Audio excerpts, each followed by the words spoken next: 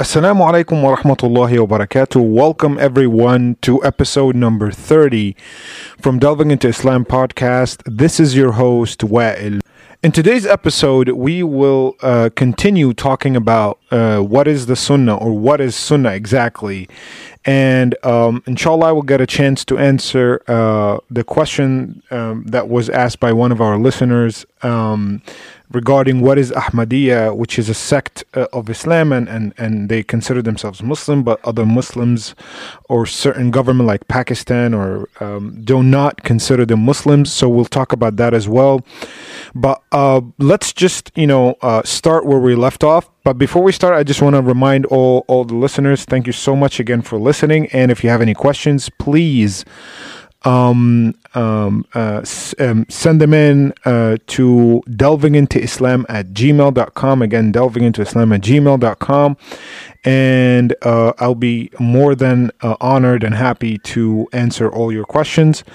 So let's get right into it. So we basically stopped at describing the some of the relationships between the Quran and the Sunnah, right? So that's what we talked about last time. So this time, inshallah, we will resume our topic, but we will basically talk about other Sunnah behaviors by our Prophet sallallahu alaihi wasallam.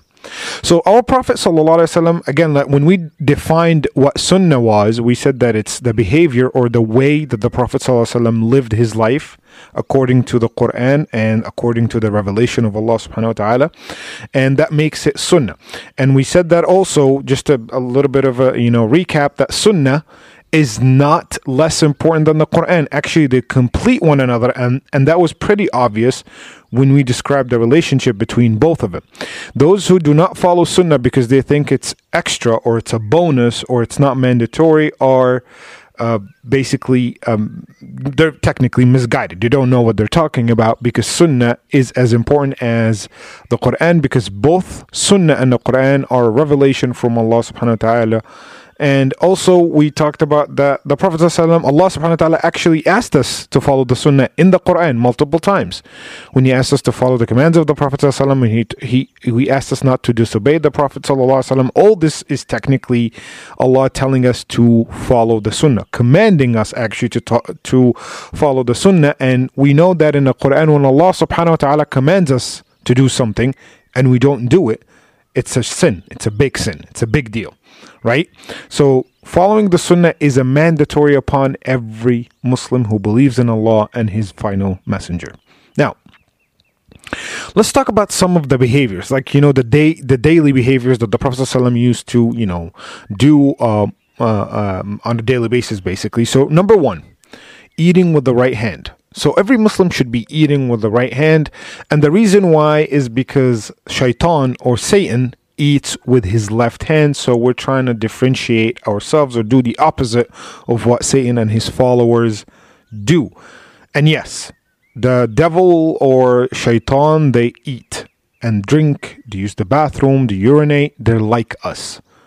Do not forget that. We talked about this multiple times, that the jinn species, which Satan is from, is like human beings. They have extra abilities, like they're invisible to us. They can see us. They can absolutely see our world and interact with it. We cannot see them. Allah subhanahu wa ta'ala says in the Quran, and he sees you, him and his followers, from where you cannot see them. But Allah subhanahu wa ta'ala also protects us from them when we have the proper lifestyle. And so they're like us. They sin, they are born, they die, they get married. It's all like human beings, but on a different kind of level.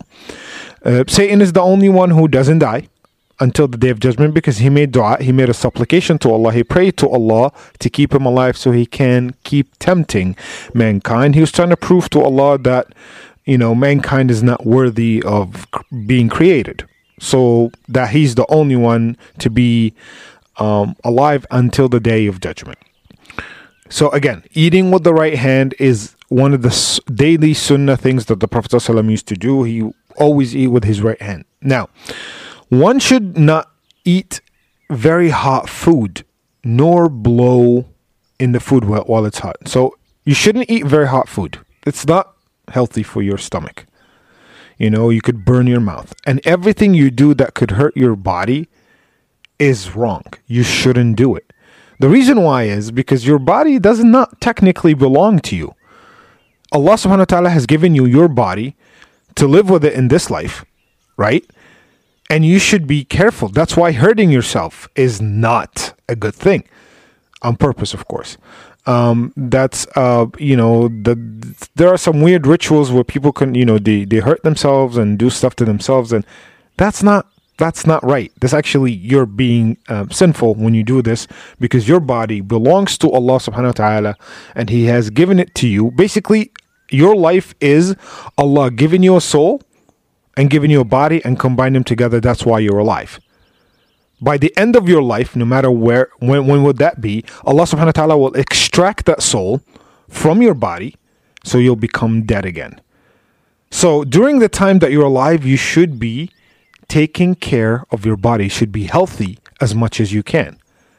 You should try your best to keep the trust or the amana, that because your body is a trust that Allah subhanahu wa ta'ala has given you, and use it for the good. Do not harm it. Do not hurt it. Just use it for the good, right?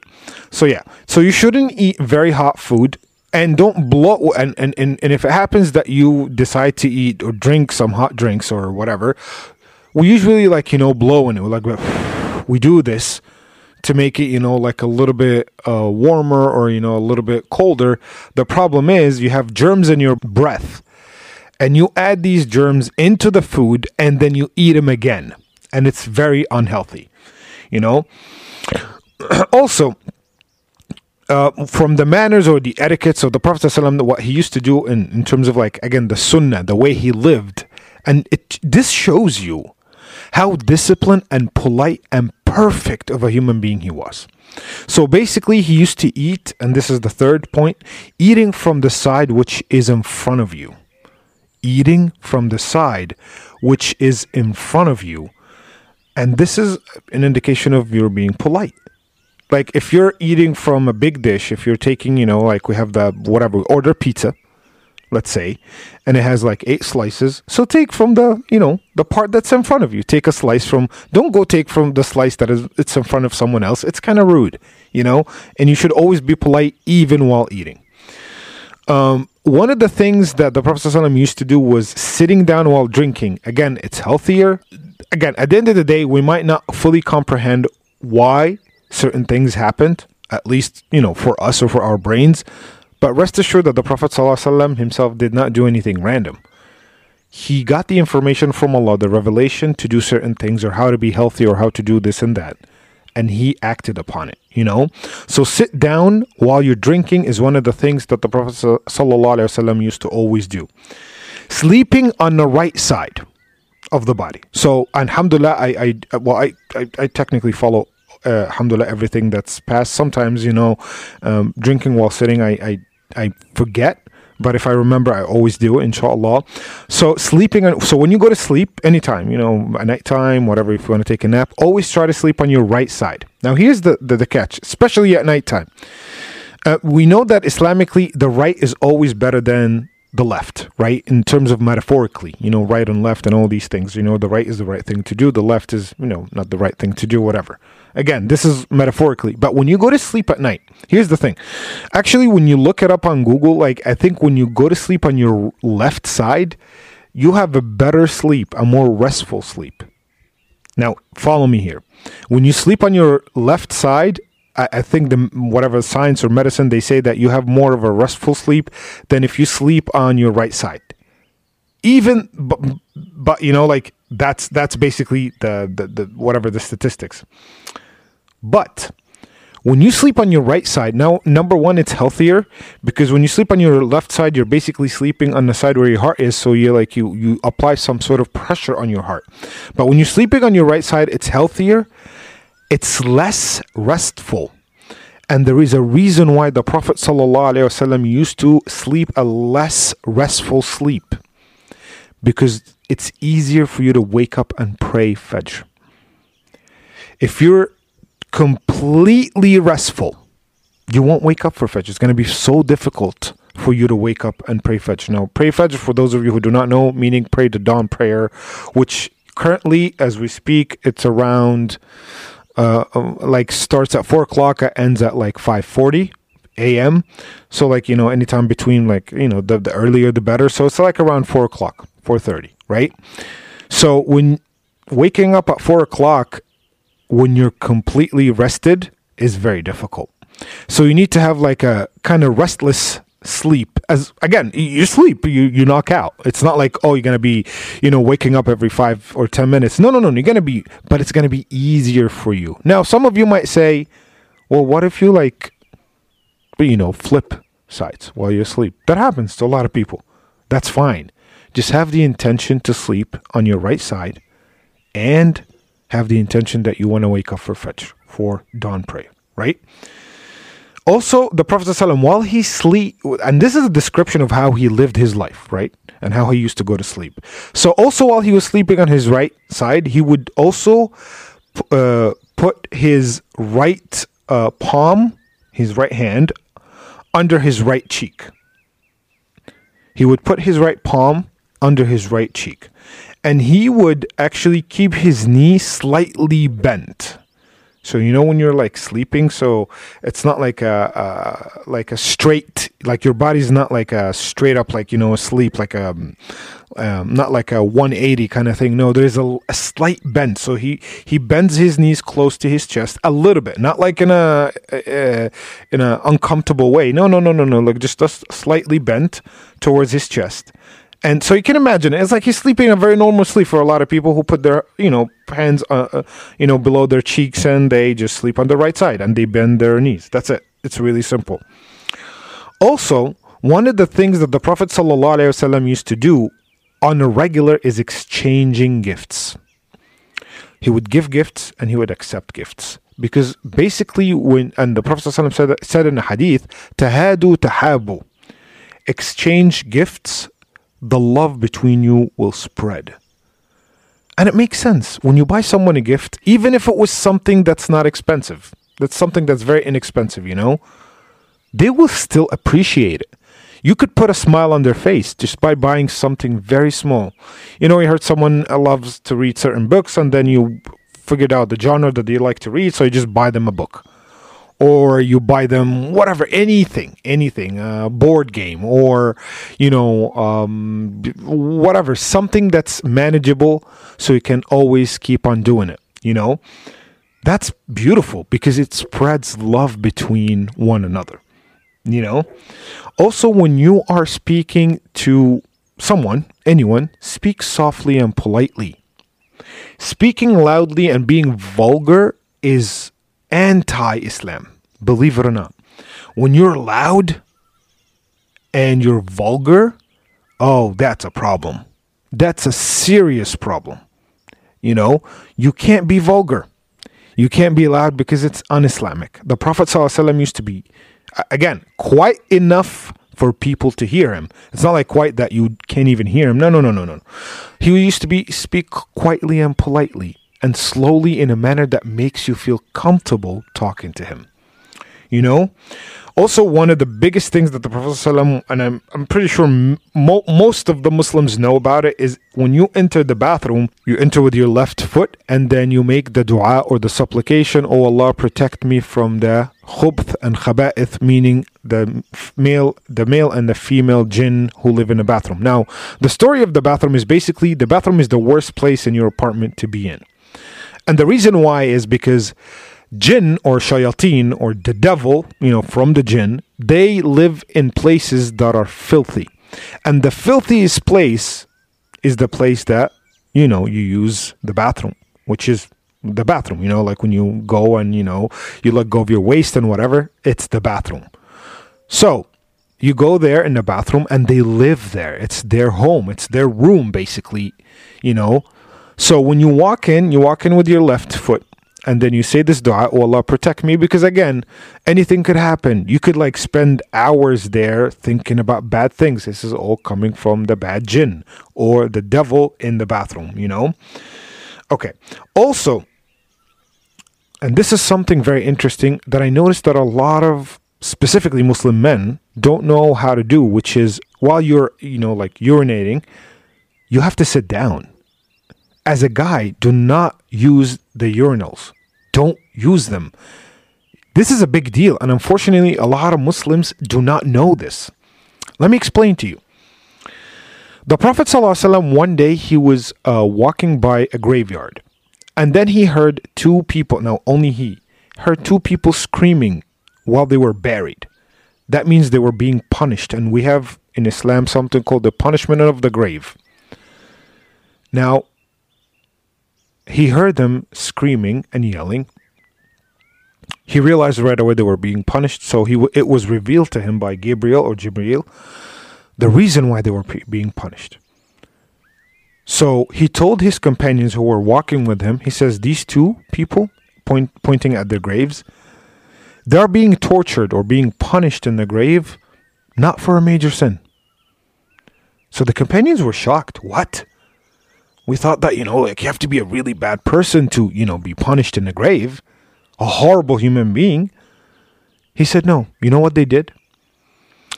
They didn't care about their urine staining their bodies, staining their clothes. What? Hold on, wait. So they had splashes of urine on their bodies or their clothes, and that's why they're being punished? Yes. Why? We all know that urine, whether your urine or somebody else's urine, when it comes on your clothes or your body, you cannot perform prayers. You cannot make salah. You can't, because it's impure substance. It's impure substance. So what happens when an impure substance touches your body? Well, it makes your prayer invalid. So imagine that you are someone who does not care about their urine splashing over their bodies, about the mist of the urine coming on your, clothes when you're using the urinal, and you go make wudu and pray. Your prayer is invalid because you have impure substance all over your clothes or even in a part of your clothes. You can't be praying that's why you can't be praying in a house where a dog lives, because of the impurity of the saliva of the dog, because of the impurity of whatever the peeing or, like the feces of the dog, whatever this is. Imagine you do this and you don't care and you do it for the rest of your life. Guess what? All your prayers are invalid, or most of them for that part, when you use the urinal. Even if you don't use the urinal and you use, like the toilet, still, if you're standing, the mist of the urine will come on your body or on your clothes or your pants or whatever you want to call it. And that's unacceptable.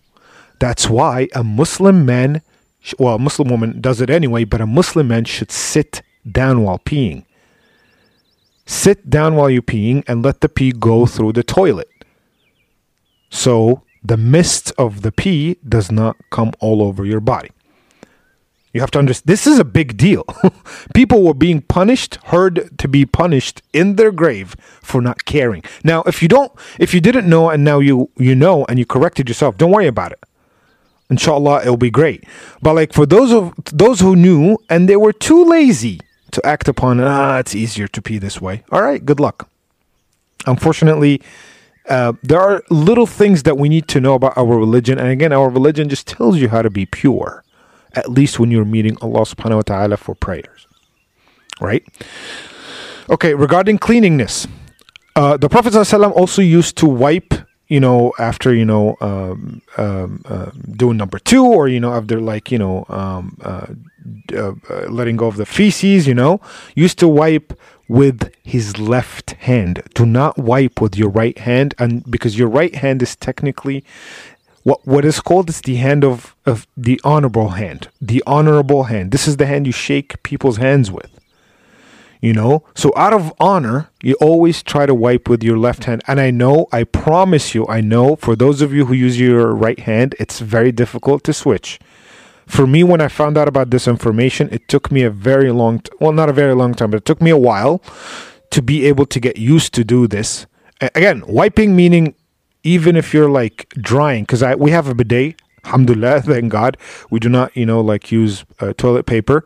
And again, there's nothing wrong with using toilet paper. And I'm about to talk about this also in a little bit, because some people think as a Muslim, it's mandatory for you to have a bidet. Actually, a bidet is more of a cultural thing. Like it's related to culture, and it's more clean. It's definitely more clean, and it's definitely better.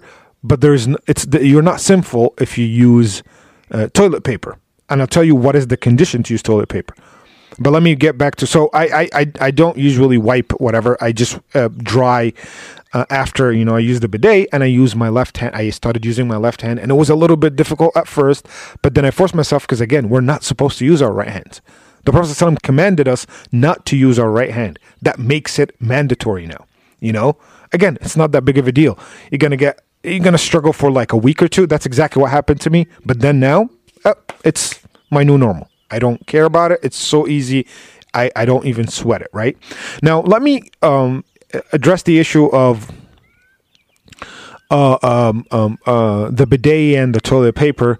Again, like I said, alhamdulillah, we have bidets, but like you have to understand that the Arabs, the Muslims, back in the days of the Prophet ﷺ, there was no such thing as washing with water. They didn't do that. They used to wash with the leaves from the trees. They used to not wash, my bad. They used to wipe. But here's the thing. You have to make sure that when you use a toilet paper, it has to be clean. Like you have to keep wiping, until it's clean. Until you wipe and you see nothing in the toilet paper. Do you understand? That's the only condition. If that condition is, is there, if you can fulfill this condition, then you can go ahead and use toilet paper. You don't have to use a bidet. But a bidet makes it a lot easier because it washes, but then you have to also make sure that, of course, the ideal situation is that you use both. The ideal situation. But if you can't use both, whatever you can use, just make sure that, you have cleaned, your bottom very well. Right? That's basically it. Now, one of the things that the Prophet ﷺ used to do is accepting invitations from other Muslims. So if a Muslim comes to you and tells you, hey, I'm inviting you over for this and that, as long as it's not haram and it's not something that's harmful, then you should accept it unless you're busy doing something else. But if you just don't want to accept it for the sake of not accepting it, you shouldn't do that. It's, it's the opposite of what the Sunnah recommends you to do. Also, when you have a good dream, you should narrate it or you should talk about it with your loved ones. And the opposite, if you have a bad dream, do not talk about it. Again, when you have a good dreams from the Sunnah, from the the custom of the Prophet ﷺ, whenever he had a good dream, he would go and talk about it. And then he told us, when you have a bad dream, do not talk about it to anybody and keep it for yourself, because we know that bad dreams could be one of two things. It's coming from shaitan. Satan comes in your dreams and try to freak you out by causing nightmares and whatever, or it's basically your subconscious. You're you're worried about something and whatever, and then your basically subconscious gives you such bad dreams, or or you're afraid of something and then your subconscious makes you dream of that thing, and so on. All right, so these were the things that the Prophet ﷺ, again, these are like the minor things that the Prophet ﷺ used to do on a daily basis, and again, if you just, listen to them and list them out and then try to follow them, inshallah, you will get rewarded because you are trying to follow the Sunnah of the Prophet ﷺ, and also that means pleasing Allah subhanahu wa ta'ala. Now, we mentioned before that there are people who are rejecting the Sunnah. They say, oh, we follow the Quran only. We follow the Quran only. Sunnah is not that important, or Sunnah is not that mandatory, so, never mind. All right. So Allah subhanahu wa ta'ala from the Quran. Now you guys, those who are saying this, okay, you guys follow the Quran, right? All right, let me bring you another verse, because we talked about a couple of verses. وَأَطِيعُوا اللَّهَ وَأَطِيعُوا الرَّسُولَ, obey Allah and obey His Messenger. And then another verse, وَمَا أَتَاكُمُ الرَّسُولُ فَخُذُوهُ وَمَا نَهَاكُمْ عَنْهُ فَانْتَهُوا. Whatever the Prophet ﷺ commanded you to do, you have to do. Whatever he forbade you from doing, you cannot do. This is basically sunnah, following the sunnah. Also, Allah subhanahu wa ta'ala says, من يطع الرسول فقد أطاع الله ومن تولى فما أرسلناك عليهم حفيظا. Allah's explicitly saying, if you follow the Prophet ﷺ, the way of the Prophet ﷺ, which is the sunnah, you're following Allah too. If you obey the Prophet ﷺ, you're obeying Allah too. من يطع الرسول فقد أطاع الله. If you obey the Prophet ﷺ, you obey Allah subhanahu wa ta'ala. So it's up to you. You're claiming that you're obeying Allah subhanahu wa ta'ala by only following the Quran, but Allah says otherwise in the Quran that you think you're following. You know what I'm saying? So that's one of the things, you know. One of the things is that Allah subhanahu wa ta'ala, again, Allah subhanahu wa ta'ala tells us in many verses in the Quran to take the commands of the Prophet, the commands of the, not his commands. His, like Allah's commands are in a different category, but also the commands of the Prophet ﷺ are mandatory to follow. And what he forbids us from doing is mandatory to be forbidden. You know what I mean? So it's that simple. Also, as a proof, there is an authentic hadith by the Prophet ﷺ, and this is, narrated by Abdullah ibn Mas'ud radiallahu anhu, one of the greatest companions. The Prophet ﷺ says, لَيْسَ شَيْءٌ يُقَرِّبُكُم مِّنَ اللَّهِ إِلَّا وَقَدْ أَمَرْتُكُم بِهِ وَلَيْسَ شَيْءٌ يُقَرِّبُكُم مِّنَ النَّارِ إِلَّا وَنَهَيْتَكُمْ عَنْهُ. What does that mean? The Prophet ﷺ basically in a very, very explicit hadith says, there is nothing that would get you close to Allah unless I told you to do or commanded you to do. And there is nothing that would get you closer to hellfire unless I told you not to do. So basically I told you what to do to get closer to Allah, and I told you what not to do that would get you closer to hellfire. Basically I told you what to do to not get closer to hellfire. Everything that will get us close to Allah was recommended or commanded by our Prophet ﷺ, whether through Quran or through hadith or sunnah in general. And nothing would get us away from hellfire unless also the Prophet ﷺ told us to do, whether from the Quran or from the sunnah. Got it? So that basically puts a stamp on it, like they say. That's it. It's official. So for those of you who are rejecting the sunnah, or those who are rejecting the sunnah, somewhere else, why are you doing that? That does not make any sense. Are you too lazy to follow the way of your Prophet ﷺ, the one who given you the Quran, the one who delivered the Quran to you, the one who conveyed the Quran to you, the one who conveyed the whole religion of Islam to you? It was through the Prophet ﷺ, coming from Allah, but through who? وَمَا أَرْسَلْنَاكَ إِلَّا رَحْمَةً لِلْعَالَمِينَ.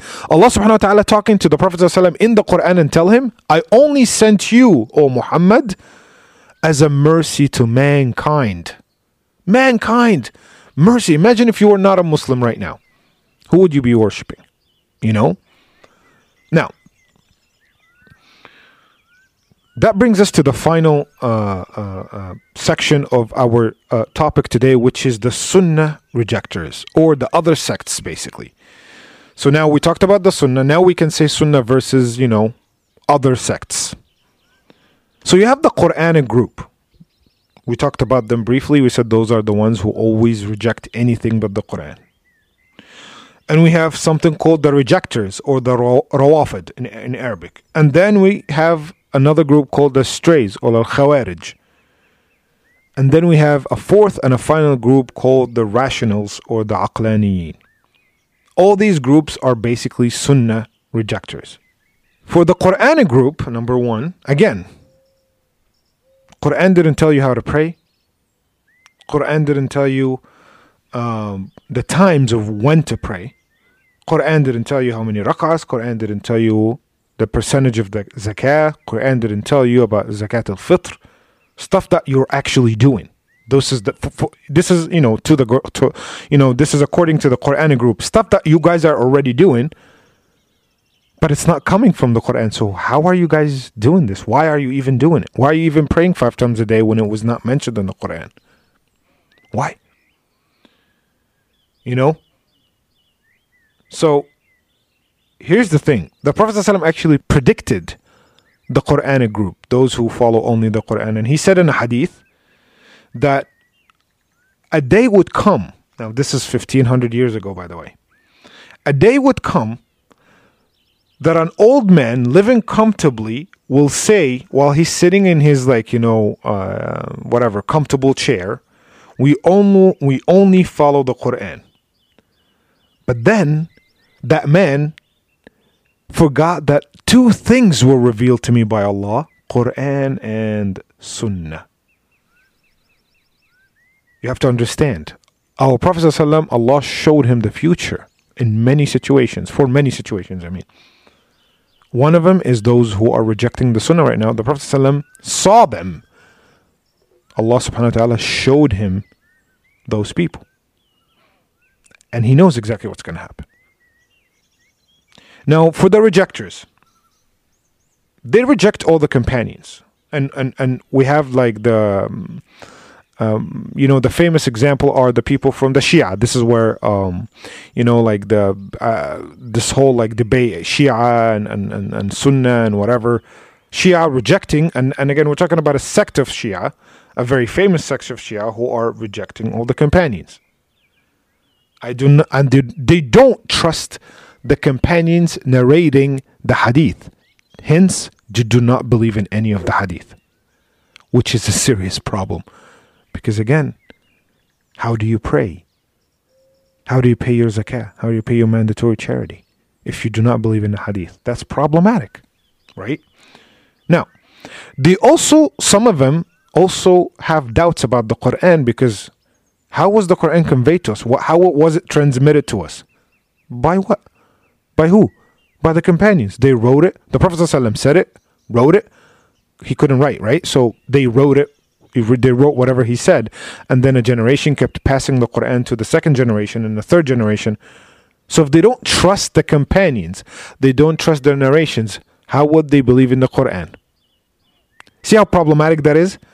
Even though Allah said Allah will preserve the Quran, but they're like, nah. Well, this could also be written by the companions. Yeah, that's a big conundrum here right now. Like, what are you going to do about that? Allah knows best. Now, for the third group is the Khawarij, or what we call the strays. And this group basically say that you cannot sin. You cannot sin, period. Because if you commit a major sin, you become a disbeliever until the day of judgment. You cannot repent. Do you know how problematic also that is? If you commit a major sin, you're done. There is no hope for you. You're just going straight to hellfire. That's insane. That is literally the opposite of what Allah subhanahu wa ta'ala kept on telling us in the Quran. And this is the opposite of what the Prophet sallallahu alaihi wasallam kept on telling us in the Sunnah. But again, they don't believe in the Sunnah, so yeah. And the fourth group is the rationals, or the aqlaniyin. And those people, they basically believe in this. Everything must make sense. And hence, Sunnah is not a revelation. Okay. So, if something that is being said doesn't make sense, then they reject it. So, and I have a beautiful response for those people, but let's say this.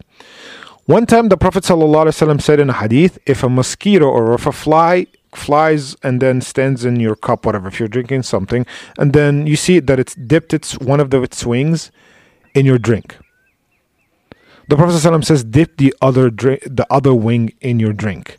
Because if one wing has the poison or toxic, the other wing will have the cure. This is the hadith. Allah created flies like that. If one of their wings is toxic or poisonous, the other wing has the antidote, basically. And then they were like, what the heck? This is like Lord of the Rings? Does not make any sense. This is like a myth and mythical stuff, and there's no chance here for, belief. There's no chance for testing your belief. Nope, everything must make sense. Which makes it very weird. If everything must make sense, then that means Allah should show Himself. Subhanallah, ta'ala Allah. I don't mean to say it in any way, but why are you still believing? If everything makes sense, and this is my response to them, why are we praying 5 times a day instead of 6? Why are we praying 5 times a day instead of 4? Do you guys make sense of 5?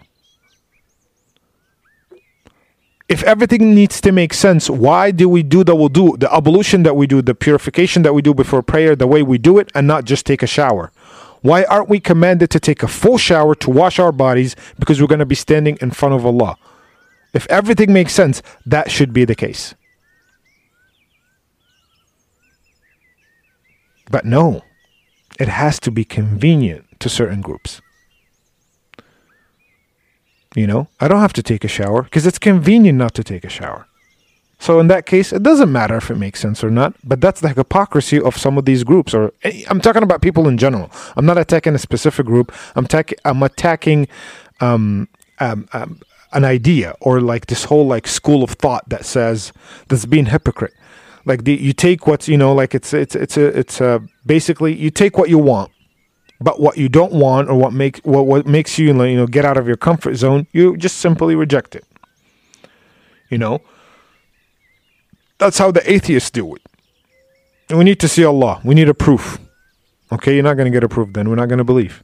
But then there's so many signs that it's unbelievably like obvious. No.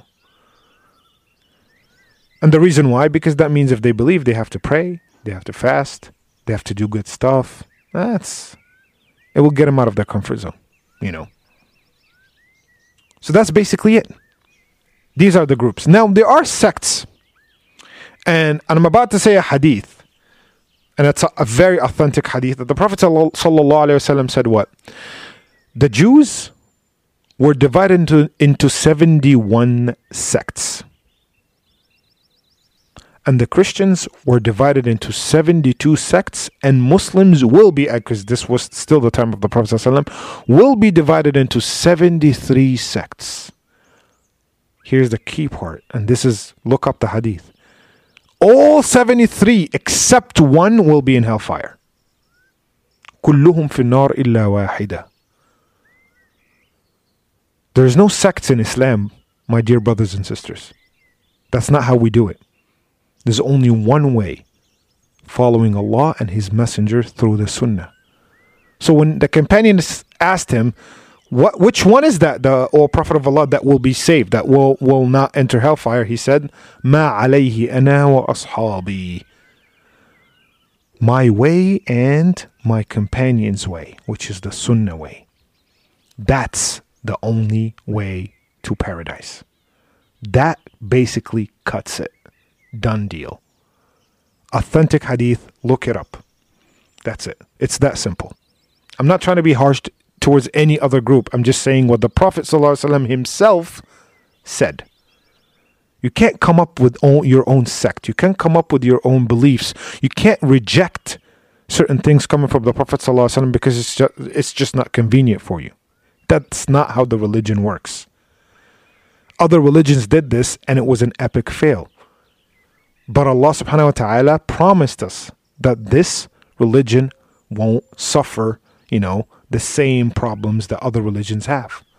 Because because it's better. It's all religions of Allah. They're all coming from God, but it's because it is the final religion. There will be no upcoming prophet who will correct us and puts us on the map again or on the right path again. So that's why Allah is preserving this until the day of judgment. Preserving, telling us, making it very clear the right way and the wrong way. And you have the right to choose now.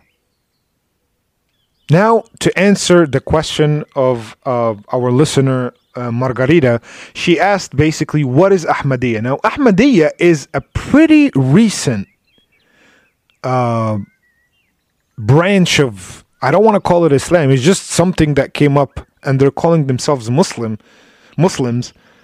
and it literally showed up at the end or the end of the 19th century.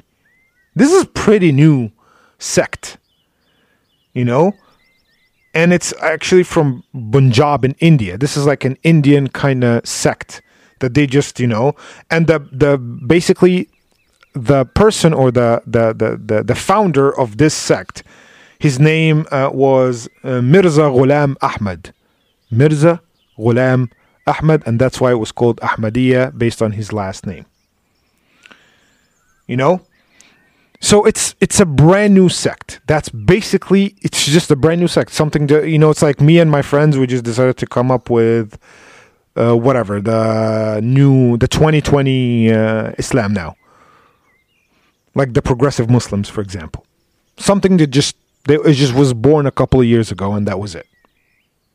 Now, a little bit about, this guy, Mirza Ghulam Ahmad, the founder of this sect, the Ahmadiyya. He started as a scholar, a preacher, somebody who preached Islam. Then, after a little bit, he started saying that he gets inspiration by Allah directly, from Allah directly. So, astaghfirullah, like he's getting a revelation of his own.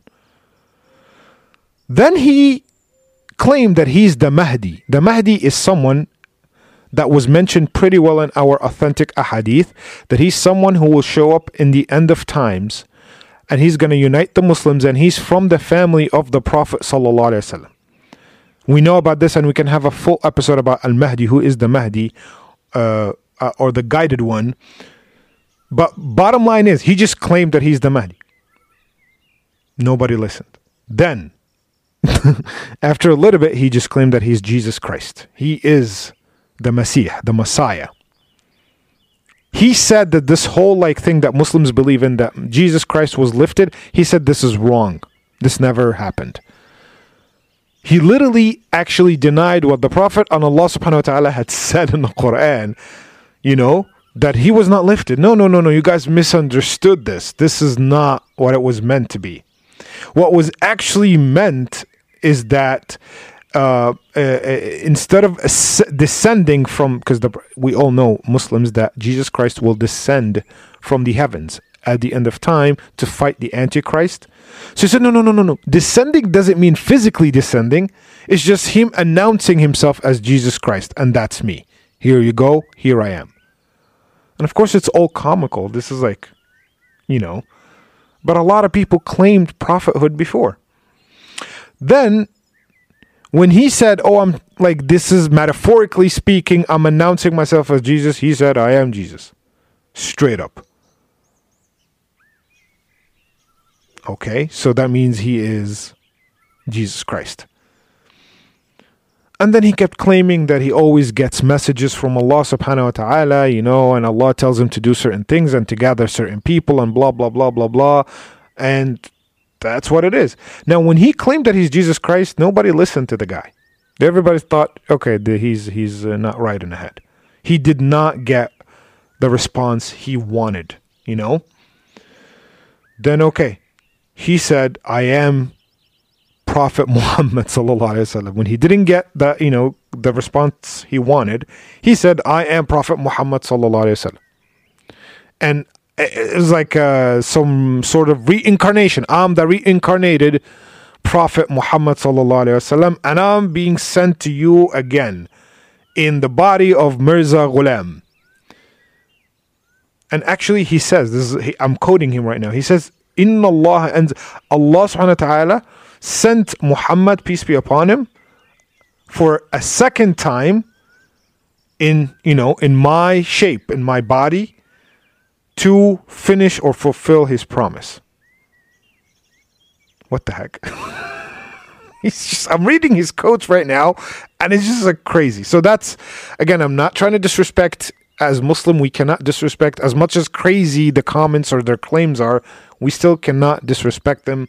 But it's just to me, it's a little bit mind-boggling. Now, they have a lot of weird beliefs. They believe in the whole reincarnation thing. They totally believe in it. They believe that Allah subhanahu wa ta'ala actually prays. Allah himself, God himself, he prays himself, and he fasts, and he goes to sleep, and he makes mistakes. This is Ahmadiyya for you guys. Think about it. If Allah makes mistakes, we are doomed here on earth. If our Lord, if our Creator, if our God makes mistakes, oh boy, we're done. Because one of the mistakes could be just burning the world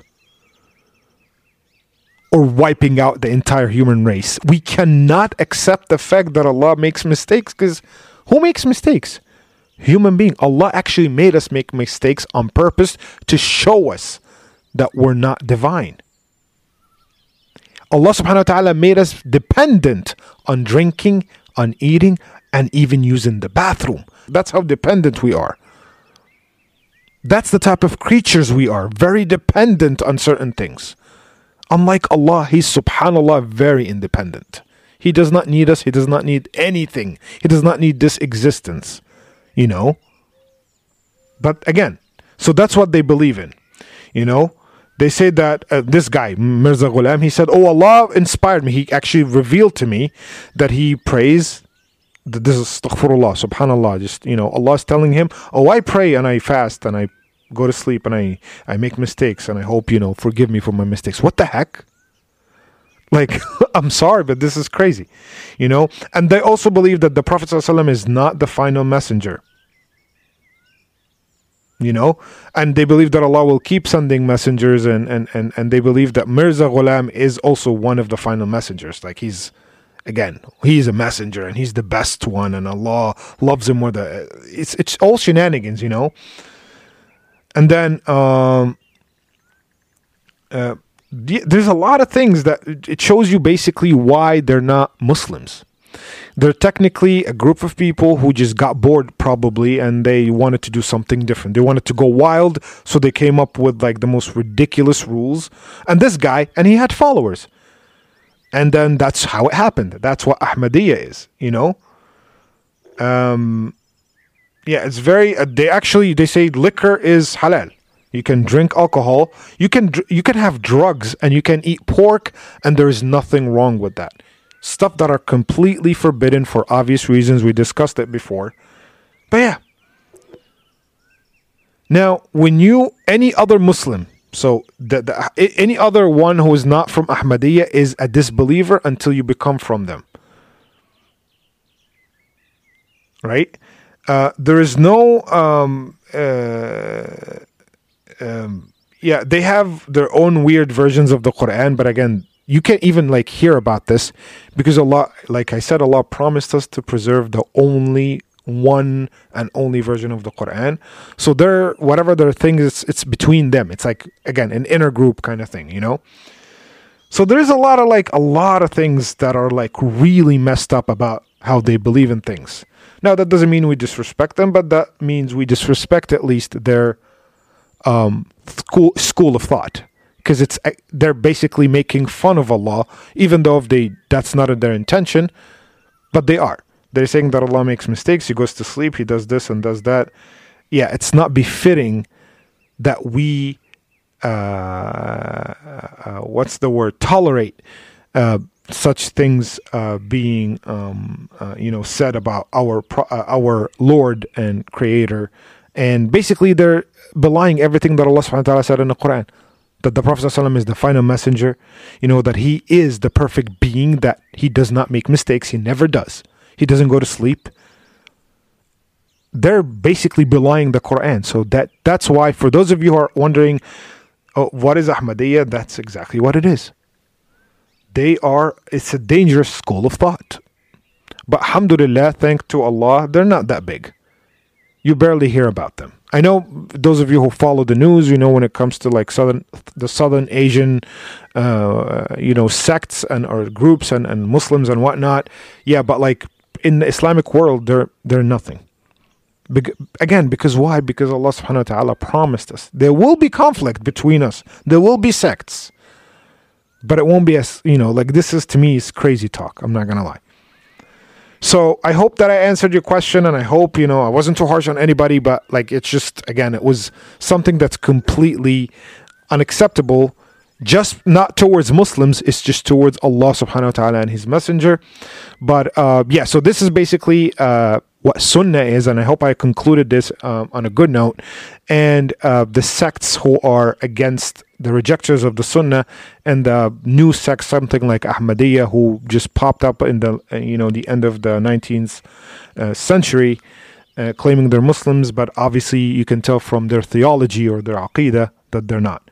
So I hope that I answered your question, and I hope that answered all of your questions, even if you didn't ask them. And thank you so much for listening, and assalamu alaikum wa rahmatullahi wa barakatuh.